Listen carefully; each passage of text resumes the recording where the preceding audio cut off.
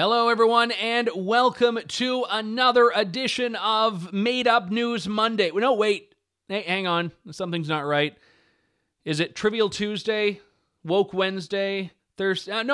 Fake News Friday. That's it. See, I was doing the whole fake news thing myself. I'm getting my days all mixed up. Great to have you tuned in to the program. I am Andrew Lawton, guest hosting for Candace Malcolm, while she tends to the monumental task of making and nurturing life, which we wish her very well on.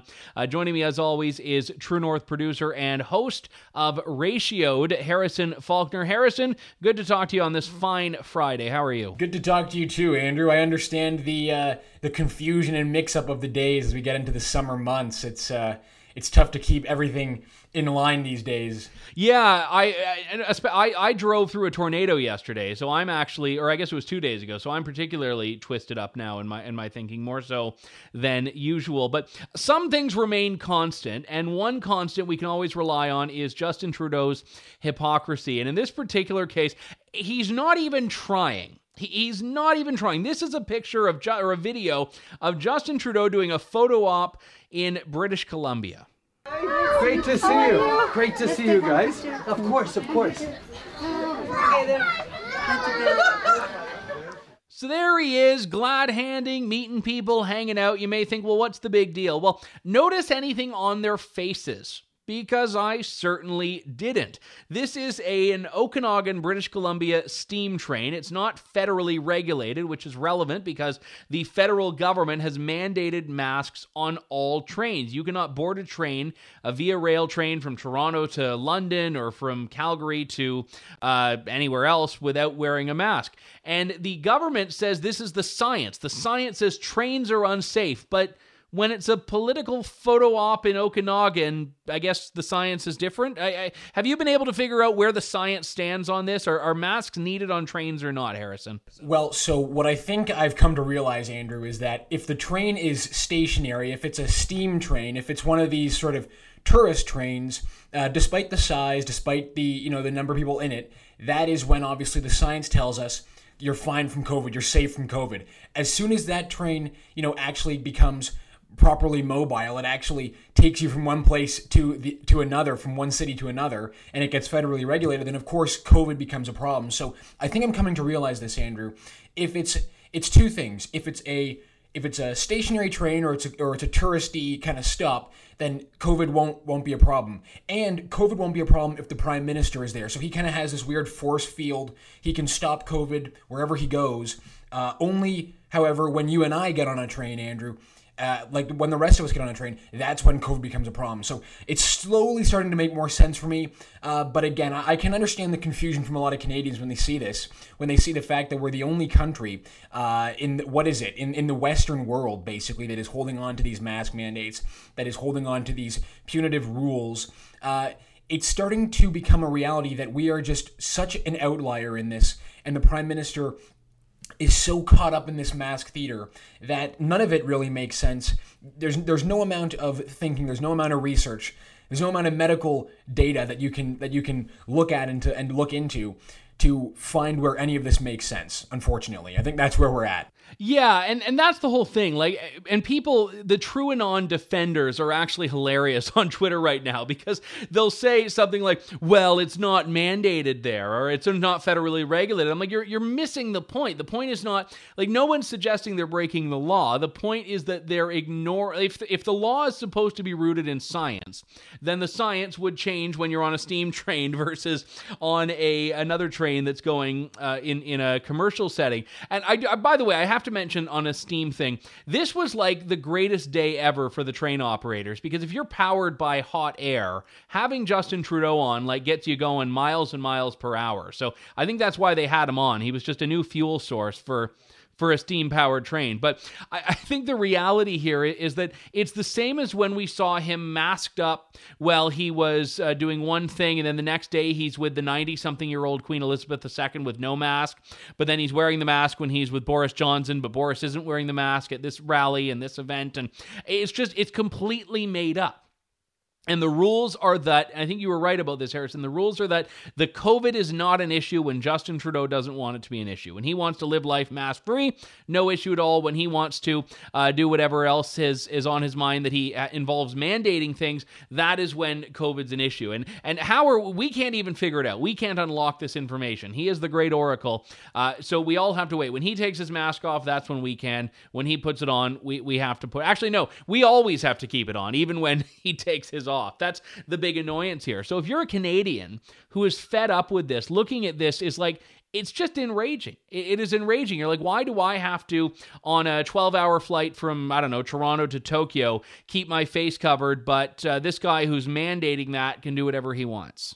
Well, exactly. And it's one of those things that, you know, when you're running with a lie for so long, the pressure builds up, and you eventually crumble to it. You eventually expose yourself because it doesn't make any sense. And this is what we're seeing. I mean, Trudeau is trying to convince all of us that we have to keep wearing masks, but eventually he was always going to get caught out. He was always going to find himself in a position where he wasn't following his own rules. And I think other Western leaders have come to their senses. They realize that, wait a second, the minute I'm pictured doing something like what Trudeau did at this steam train, the minute I'm pictured not wearing a mask when I've told everyone else to wear a mask, that's when the entire sort of house of cards falls on this whole public health restrictions regime.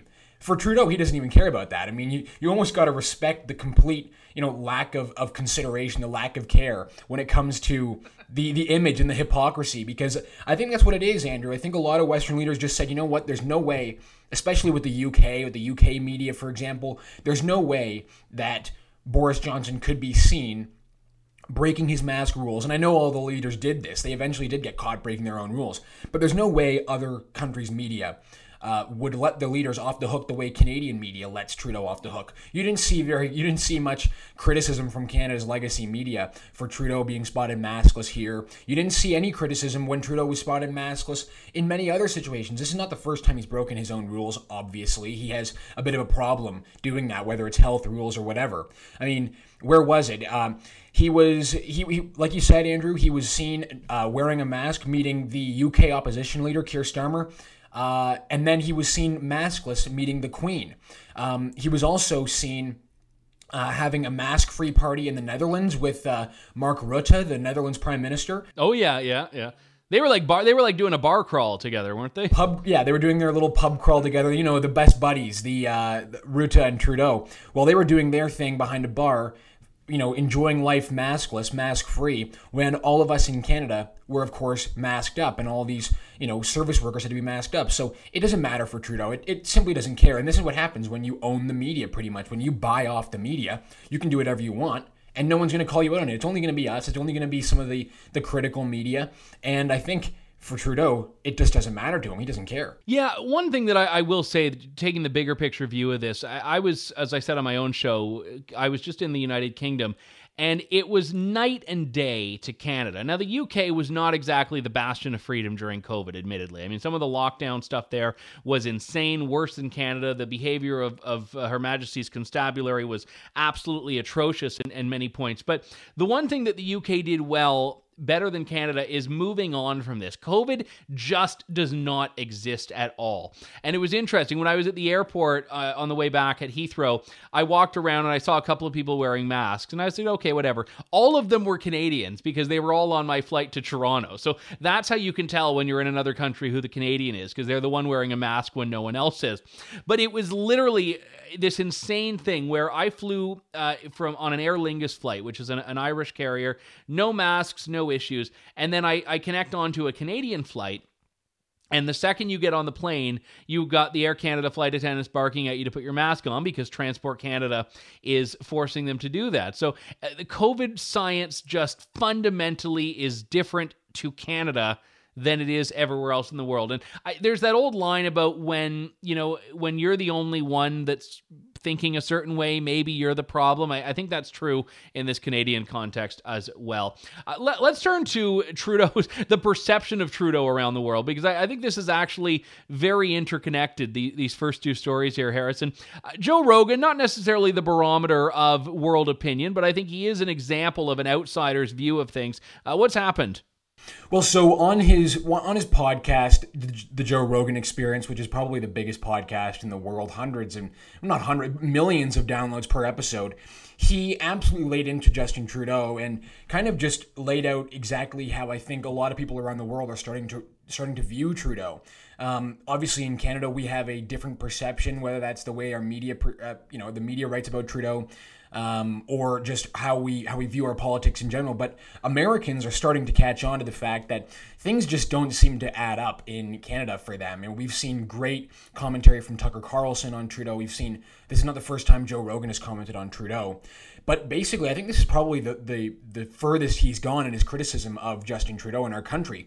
He just flat out called Canada a communist country. He said that our prime minister is a dictator, a creepy dictator, and basically said that he needs to go. And I think this is probably, Andrew, one of the harshest or most blunt criticisms of Trudeau that we've seen in the international media. And this is not just any random podcast. This is probably the biggest podcast in the world. He said that Canada is a communist country. He said that we are effed. He said that we got to get rid of this guy. And his guest, Tom Segura, another comedian, just agreed and said Canada's crazy. And so he kind of did this he prefaced it by saying, he thought Trudeau was a good guy, a good talker. He thought he was a handsome guy. But then he just turns out that after watching how Trudeau has handled COVID and how we're holding on to all these rules, that he's just basically a dictator, nothing less than a dictator. And I said this on my podcast yesterday, Andrew, that Justin Trudeau, for some reason, took away the one thing that differentiated him from the rest of the world's dictators. It was his hair. It was his appearance. He cut off his hair, and now he even looks kind of like a dictator. So, I mean, I guess we're really into it now. Well, I won't do the coiffeur analysis, but I will say what's fascinating about Joe Rogan's perception of this is that Joe Rogan is in that Jordan Peterson space where the media, the elites, the establishment hate him, but he has this huge audience and this huge amount of influence, and he's a lot more connected to people than the ones who hate him are. I mean, you had compiled a bit of a list of just some of the unhinged reactions to this from, I don't even know if they're all from Trudeau sycophants, or maybe they're just from garden variety Joe Rogan haters, but people did not like that he dared criticize Justin Trudeau. No, absolutely not. And so what did the Canada's legacy media do, of course, when this happened? They got into defense mode. They went full on. They immediately started trying to basically defend the prime minister, find people and highlight voices of people that were critical of Rogan's comments. Now, just before we get into this, it's important to remember that Joe Rogan is not some conservative zealot, not some hardcore conservative ideologue. He endorsed Bernie Sanders in the 2016 election. I'm pretty sure it might have been even 2020 race. He is definitely not a conservative. He just so happens to have his eye on the ball, I think many would agree. So the Toronto Star put together a list of reactions to Joe Rogan's comments. And of course, to be fair to them, not all of the reactions that the Toronto Star put in this were critical of Rogan. Some of them were critical of Trudeau, but the overwhelming majority of them were critical of Rogan's comments. And we can just go through some of them that they highlight. So in the article, they highlight this one comment which basically said, if we have a prime minister that keeps Fox News and Joe Rogan upset, it's a good thing. And then this person writes, Dear Joe Rogan, Trudeau is not a dictator. In fact, he is the leader of a political party who can throw him out at any time, who holds the most seats in a minority parliament, which could fall at any time. He doesn't even have veto power. Hang on. I got to jump in on that one, because that tweet is like the example of taking it way too literally and not seeing the forest through the trees. It's like, no, he's not a dictator. Canada has statutory elections. And it's like, no. The whole point is how he chooses to govern. Now, I don't even make the view that Trudeau is a dictator, but the reality is the Prime Minister of Canada has more power than the President of the United States. So the Prime Minister under our system is tremendously powerful. So to do like Civics 101 on this as like the neutralizing a factor on this, I think it's just amusing and really key to that "you must be fun at parties" retort. Yeah, no, exactly. And it also shows you, Andrew, that when the Toronto Star has to pull Twitter responses to debunk Joe Rogan's claims, instead of actually getting legitimate, real expert opinion on politics from people, then it shows you what they're trying to do is highlight the most extreme responses, the people that are most sycophantic to Trudeau. They're not even looking to get legitimate criticisms of the comments. They're just pulling Twitter responses. I guess this passes for Toronto Star journalism. One more I want to highlight from this article is, no, Rogan gets his information on Canadian politics through Jordan Peterson and Gad Saad, both of which misinterpret progressive messaging in the worst possible ways. Okay, so Gad Saad and Jordan Peterson, two professors, Gad Saad is a tenured professor, Jordan Peterson, former professor. They misinterpret progressive messaging because, of course, what you have to do to understand Trudeau is understand all the progressive messaging techniques. That's the only way that you can understand Trudeau, I guess. And then he goes on to write, mostly because that's what their audience wants to hear. We rank higher on the Freedom Index than the USA. Yes, so Canada, with our ArriveCan app, with our mask restrictions, with our crazy lockdowns that we went through, we are definitely more free than the United States. Let's just go with that. I'm sure no one disagrees, Andrew. I'm sure you don't disagree, Andrew, that Canada is more free than the United States. It's a tough one because both of them have their challenges. I mean, generally, though, the United States will always default back to freedom. And unfortunately, it seems like Canada is doing the opposite. And I mean, as much as I don't like Canada-U.S. comparisons, some of these tweets, though, make me long for the direction on how to masculinize your voice. I'd rather listen to that video again, the one that we did last week, than listen to some of the unhinged reaction to this. It's true. The thing with Joe Rogan, which I find fascinating, is that you can't even apply to him all of the typical attacks that people apply to the right, because he's not a conservative. And I mean, he's probably a bit more libertarian, but even then, he's a lot more in that sort of weirdly apolitical ecosystem that sort of transcends being a partisan. And I think that makes it so difficult for people. They hate him, but they don't have the ability to go through their normal bag of insults with him. Yeah, I have that same sort of view that Rogan doesn't obviously fit into the typical, political spectrum the way that other commentators do. And I kind of view Joe Rogan to be in this sort of Russell Brand, Joe Rogan. You can throw some other names in there that are basically just YouTube and media personalities who are definitely not conservatives. They'll be the first people to tell you that they're not conservatives. They're not a partisan. They're not a Republican or a conservative party member. But they just so happen to be very critical of these ultra-progressive governments in charge. Maybe that's a message about the progressive governments and not necessarily the commentators who themselves are not conservatives. They say so. Joe Rogan has this incredible ability, Andrew, to just explode heads. He can make people go absolutely nuts and lose their minds over a very silly comment, over a joke. Don't forget, he is a comedian. That's the whole idea of most of his podcasts. And same as Tom Segura, his guest on that. Yeah, exactly. So on that same podcast where Rogan was criticizing Trudeau and calling him a communist, calling Canada communist, he made this joke, obviously a joke, about LA and about the homeless population in LA. Basically, talking about how the state has promoted or helped the homeless population to such a degree and given them so much, you could say legal protection that you can't do anything about it. I mean, they were talking, him and Joe Rogan and this guy Tom Segura were talking about how you can't touch a homeless person's property on the street. Obviously, it's on public property, but you can't touch it because it's legally their property now. And it's an overall criticism of what's going on in LA. So Rogan made a comment about how you can't move these people from the street, but if you shot them, no one would do anything. Obviously making a joke. It would be very difficult. I mean, you'd have to be from TMZ or somewhere like that to assume that Rogan was talking literally. And of course, TMZ wrote an article about this comment, of course, just looking for headlines, looking for clicks.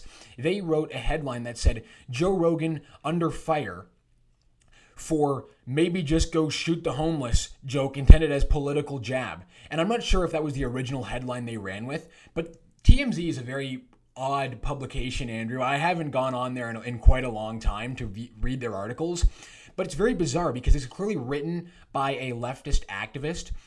The beginning, in the lead, they talk about how these people aren't homeless. They are without a home, or they are, what's the word they use for them? Unhoused, isn't that the term? Exactly. I guess that's the new term, Andrew. So it starts off with the unhoused, as though I guess everyone is entitled to a home these days. That is sort of, I guess, the California line about the homeless. So it starts off by being very critical of Rogan at the very top, but then at the very end of the article, you can see exactly where the editor of TMZ came in and said, yeah, nice activist article. Let me just put some context at the bottom of the article. We'll let you have a little bit of fun at the beginning, but we're bringing it around to reality. Exactly. At the bottom of the article, then they bring in the fact that, of course, what he was doing was criticizing the LA County District Attorney, George Gascon, who many conservatives, if you follow any American conservative media, you will have heard that name likely. They are really upset at this district attorney in LA who has basically let the city become a lawless wasteland. So it's a criticism of that. It's a criticism of the LA politics, not of the homeless people, but of course for leftists and activists in the media, Andrew, they don't understand that. They don't see that. All they hear is Joe Rogan wants to shoot homeless people. It's just bizarre. It's just so weird. Yeah, I mean, one of the most insufferable developments of the last few years is the complete abandonment of having a sense of humor. This was the big thing with Trump, is that 9 times out of 10, whenever Trump said something that was supposedly outrageous, you'd read it in print and you'd be like, oh, wow, that's terrible. And then you'd watch the video and it's like, okay, he's clearly joking. And people are deliberately deciding to pretend that humor no longer exists. So in any case, let's continue along with our theme of talking about how the media can be out of touch with its audience sometimes. And this one is a bit of a visual representation of it here. CBC was doing a segment about inflation, which we know is a massive issue. This week came to record highs, the highest in 39 years, with an 8.1%, I think, increase year over year for the last month that we have data available. And a lot of people in this country are wondering how to make things work. They're wondering how to afford the grocery bill, how to afford the fill up at the gas pumps. And, well, here's a little bit of advice from CBC's personal finance correspondent on this, a woman by the name of Rubina Ahmed Haq. Let's see. Shelter and hydro in combination should be about 30% of your income. And that is much higher right now, especially in cities like Toronto, Vancouver, Calgary, where rents are much higher.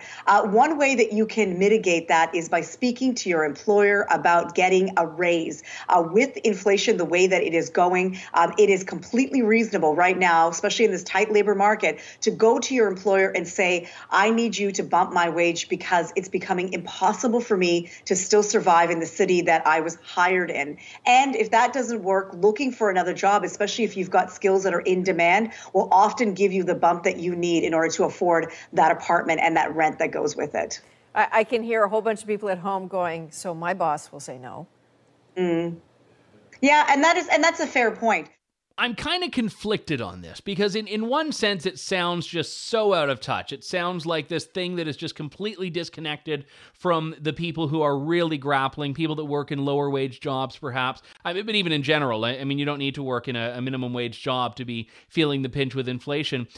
But then on the other hand, I'm looking at it, and in people's cases where they are in a bargaining position, sure, that's great advice to go to your boss and say, I want a raise, or to look for another job. Everyone's hiring. But it completely misses the mark that right now we don't have a problem that can be easily solved by just, okay, I'm just going to pick up and no longer be poor. Yeah, exactly. You're not going to hear any legitimate criticism of the situation we're in. Of course, what you're going to hear is just basically, find a better job. Go find a better job for yourself. And I think that, again, you're right. It's classic CBC. It completely misses the mark, and it's not helping anyone. It's just basically telling you what the obvious is. Oh, yeah, everyone can go get a better job. Not like anyone's going to have to fill the jobs that everyone left. Of course, that thinking never really comes to reality. But I love some of the comments on this video. When we posted it on True North, we got some good, funny comments. And just this woman said, or this person wrote, she can use her own advice when the CBC is defunded, which I thought was quite hilarious. Maybe some of the CBC experts are going to need to be asking their employers for a raise when the money doesn't start funneling their way the same way it currently does. So, of course, the CBC with their position they're in, they don't have to worry about price, that they don't have to worry about salaries, that's for sure. They, of course, just give us perfect advice, Andrew. Why can't everyone just go get a better job? Why can't anyone just ask for a raise? I'm sure businesses themselves definitely aren't struggling with 8% inflation, 40-year high inflation.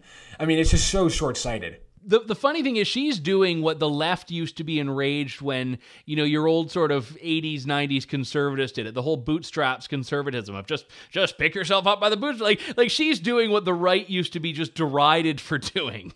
Yeah, and I wonder if the inflation we're seeing now was under a conservative government. I wonder if the CBC would be telling us that we need to find better jobs. We need to just ask for more raises, or maybe they might be a bit more critical of the situation we're in. I'm not sure, Andrew. Something tells me that they might be a bit more critical of the government if it were a conservative government. But maybe that's just me having a negative outlook on the CBC. All right. Well, we got time for one more here. Harrison, take it away. So we found this very, very odd video, I have to say. It happened to be an interview with a Global News Toronto, with Global News Toronto. This woman, Letitia Isertel, who's the senior director of a company called FoodShare, went on Global News to talk about one of their new initiatives. And what it is a dismantling white supremacy food box. So we have a clip of the interview, and I think it's worth quickly playing the video before we comment on it. This is what the interview sounded like. We often ask why, name the dismantling white supremacy box, why we do some of the work. And I think ultimately is that, the data is really clear in terms of showing that Black, Indigenous, and racialized community experience higher rate of food insecurity in Toronto. And they also remain underreported when it comes to farming and agriculture. And, they're often underrepresented when it comes to running, your own farm and your own business. Why, there's no denying that small-scale farming is a struggle, regardless of your race. It's really important that we recognize the additional barrier that many Black, Indigenous, and people of color farmers and growers are facing, right? For us, it's about whether it's with this dismantling white supremacy box and the farmers we're working with for that, or, the work that we do for School Brand. It's about really changing the system for those who face the most barrier and are discriminated against in our food movement. And so hopefully we can fix the system for all. So, Andrew, this initiative is designed to, I guess, tackle food insecurity, or what these people call food insecurity. And they're not making any direct accusation of racism. They're not saying that white farmers are, believe that they're only selling their food to white people, that there's some inherent white supremacy in farming. No, it's just because that Black and Indigenous people in Toronto suffer from higher rates of food insecurity. It's very bizarre to me then that they call it dismantling white supremacy box. So a dismantling white supremacy box when they admit that these farmers are not even racist, they're not even white supremacists. It's almost as if they're kind of just throwing gas on the fire and trying to basically get people worked up. I mean, that's the only way I can see it. I mean, when I see something like this, one of my reactions is that they're trying to get people worked up and fired up when they see a headline like this, when the person even admits that it's not even about white supremacy. It's very bizarre. I feel you're being very insensitive. I was trying to find the dismantling white supremacy deli meats at the grocery store the other day, and they didn't have any. And then I looked for the dismantling white supremacy canned goods, and I couldn't find any. And then I looked for the dismantling white supremacy milk, and I couldn't find any. So I feel that if white supremacy is innate in food products, the fact that I'm not seeing any food products elsewhere devoted to it suggests this is a real problem. There's white supremacy everywhere, and you can't get it unless you buy kale from her. Yeah, and I just find it weird that of all the places where someone would go to get their message out like this, they go to Global News, supposedly one of our premier, big name legacy media news outlets. Global News wants to highlight something like this. Yeah, it's very bizarre to me. I just don't really understand any of this. And when I see something like this, even when the person admits that it's not even about racism, the only thing I can think of, Andrew, is that they're basically trying to incite people to react in a way that is negative, that tries to, produce a certain reaction or create a certain reaction from people when they read something like this. So apparently, and do you think it's that though, or do you think it's just trying to capitalize on guilty white liberals? I mean, of course, I think it's probably that too. But then, because in which case I say capitalist of the year, well done. Well, then they wouldn't even be solving supposed food insecurity for Black and Indigenous Canadians. They would just be, encouraging these, insufferable white guilt liberals to buy their food boxes. In these food boxes, what you have are kalalu, Efo Shoko, basil, kale, and much more. So, and it's all grown by local non-white growers. That's the key there. So the food you're getting, it's not grown by anyone who's a white person. So I think, the new standard, Andrew, is to fight white supremacy with racism. Sounds like a great strategy to me. I'm sure there's no issue with that at all. All right, one box of kale at a time, dismantling white supremacy. That does it for us for today. Harrison Faulkner, host of Ratioed on True North, and also the author of a great many other of True North's successes. So thank you very much, Harrison, for joining. I am Andrew Lawton, in for Candace Malcolm. Thanks to all of you for tuning in. As always, we will see you next Friday with more fake news. Have a good weekend.